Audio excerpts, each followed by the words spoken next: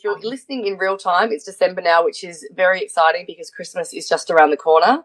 And with Christmas comes a lot of celebrating, catching up with friends, hopefully some holiday time for you and your friends, drinking, eating. It's a bit of a challenging time if you're in the first trimester of your pregnancy. It's a very exciting time, but it can also be challenging, particularly if you're concerned about letting the secret out. So today's episode, we thought we'd have a bit of a fun one and share some tips and tricks with you about how you might be able to keep that little baby bump of yours a secret for a little bit longer through the festivities, whether that's through family functions, events with colleagues. Really, it's just some food for thought to get you through it.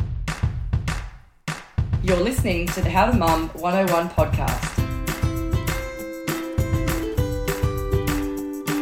We're your hosts. I'm Karen. And I'm Felicity.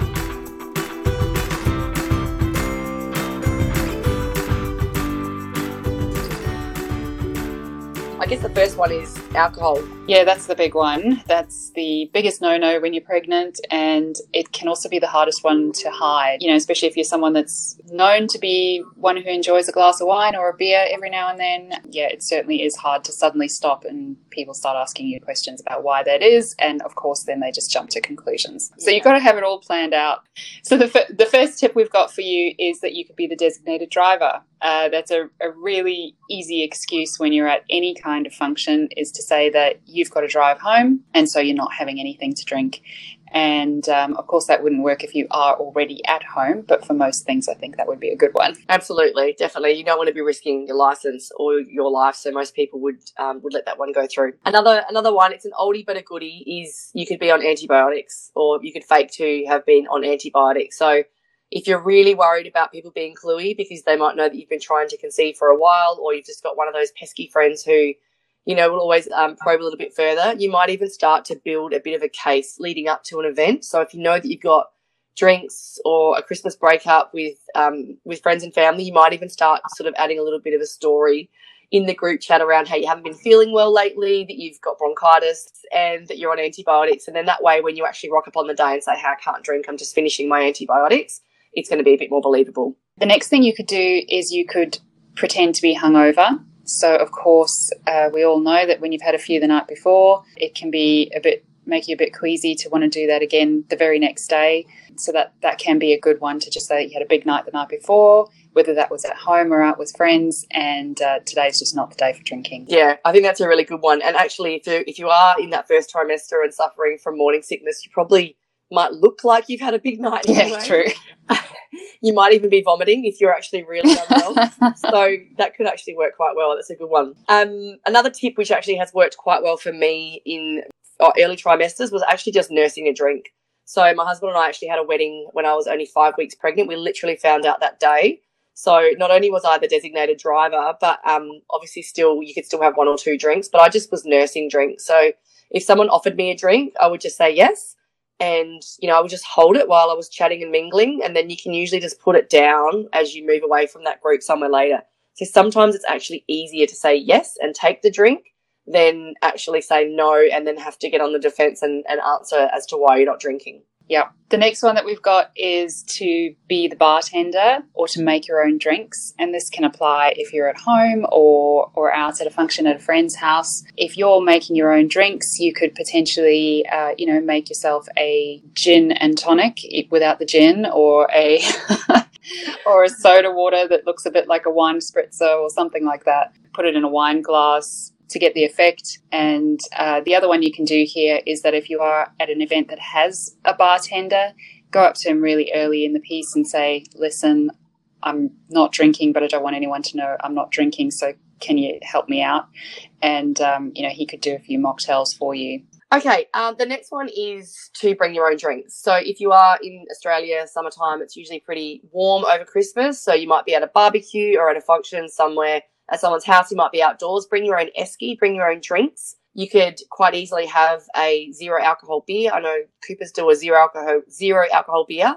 There's also, I think Maggie Beer does a sparkling wine. So you can sneak your own non-alcoholic version of your favourites and then, pour it into your own cup or have a stubby holder if you're drinking a non-alcoholic beer, and no one's going to be any wiser. They won't even see what's underneath.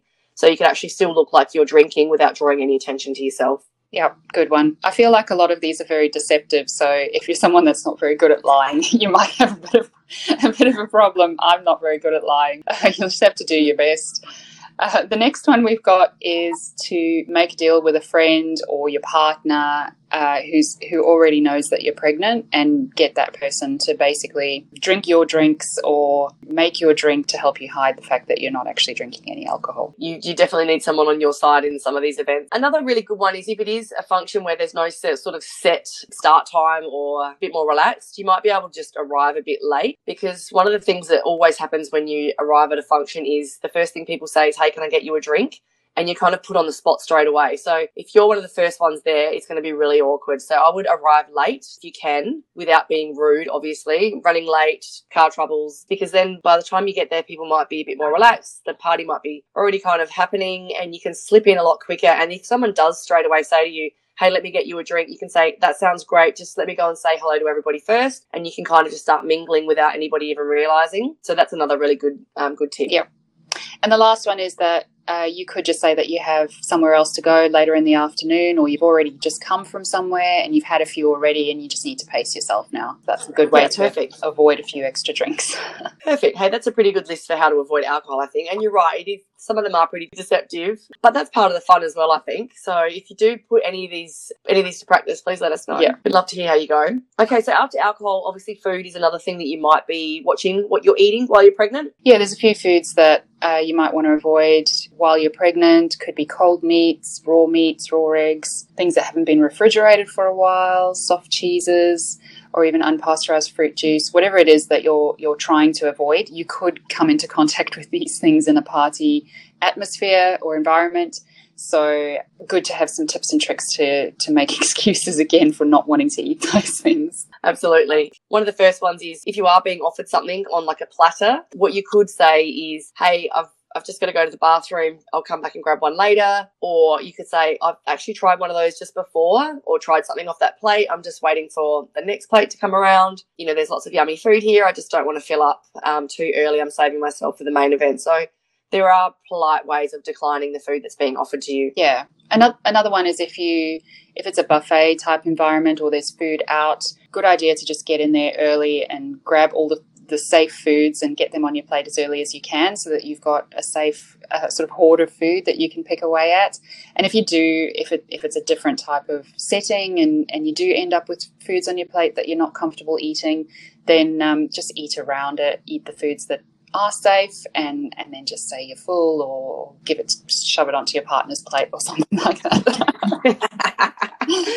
Oh, absolutely. The poor partner cops it, don't they? Finish my drink, take my food. There's a team effort. It has to be. It has to be. You're absolutely right. Another good tip is, again, if you're at a sort of a group setting, you can actually help serve the food. So if you're at a friend's house, you can offer to help them host. Go into the kitchen, grab a platter of food and say, let me help serve this to the guests. It's a lot easier to avoid taking food from a plate if you're the one serving it. So again, it's a good way for you to be out of the firing line if you're actually helping to serve it. Another one there is to offer to bring something as well. So before the event, to let them know, hey, I'm going to make X, Y, Z and I'm going to bring that with me. So bringing a plate of food that you know is safe for you to eat. Even if there is a whole heap of food there that you don't want to eat, at least you know that there's going to be what you have brought or contributed, which is safe, and you can just fill your own plate with the food that you brought.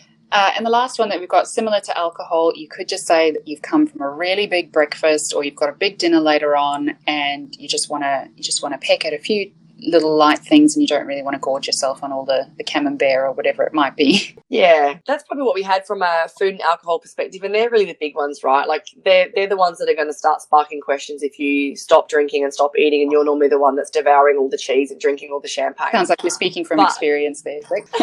Yes, maybe I am. You can't hibernate for the entire time over Christmas, so it is a challenging time, but it's also, like we mentioned before, it is a really exciting time for you. So hopefully you can get away without feeling too deceptive. I think probably one of the only other things that I wanted to mention was just about your appearance. So choosing your outfit wisely. So it really comes down to how you're carrying, whether you're showing it or not. Some people have that sort of early little bump. And if you're quite lean and you normally wear fitted clothes, it's going to be pretty easy for people to spot. And also, if you're if your boobs have decided to sprout early and you've got sort of more up the top, it's just something you want to be aware of, particularly if you've got a function that has a dress code and you know you're not going to fit into a dress that's in your wardrobe. Try and get ahead of the curve there and prepare early. Go to the shops and find something that you feel comfortable in, so that you're not tight and restricted and feeling like you're adjusting yourself the whole time, because you want to be comfortable, but you also don't want to feel like you're giving it away. So just think about what you're wearing, think about where you're going and what's going to be appropriate for the environment. And that should also help to try and not give anything away. Yes, absolutely. Definitely don't want to be uncomfortable in those situations or self-conscious. And I think that the last one is that really as a last resort, if you think that you're not going to be able to lie to your friends about avoiding alcohol and all that kind of thing, then you could just avoid going. And I guess at the moment with all the coronavirus going around, you know, that might be an excuse that you could use to just say, look, this year I'm just going to stay home, or I'm just not up to it, or I'm not feeling well, and just avoid the event altogether. Yeah, absolutely. Yeah, that's a really good excuse. So I hope that helps you with a few hints and tricks to get through the festive season, avoiding some of the foods and drinks that you don't want to be drinking while you're in your first trimester. It can be so exciting, but also tricky to enjoy that time, but at the same time, do the right thing by your body and your baby. We wish you all the best. Good luck. Let us know if you think of anything else that we can add to the list, and happy Christmas. Merry Christmas, everybody.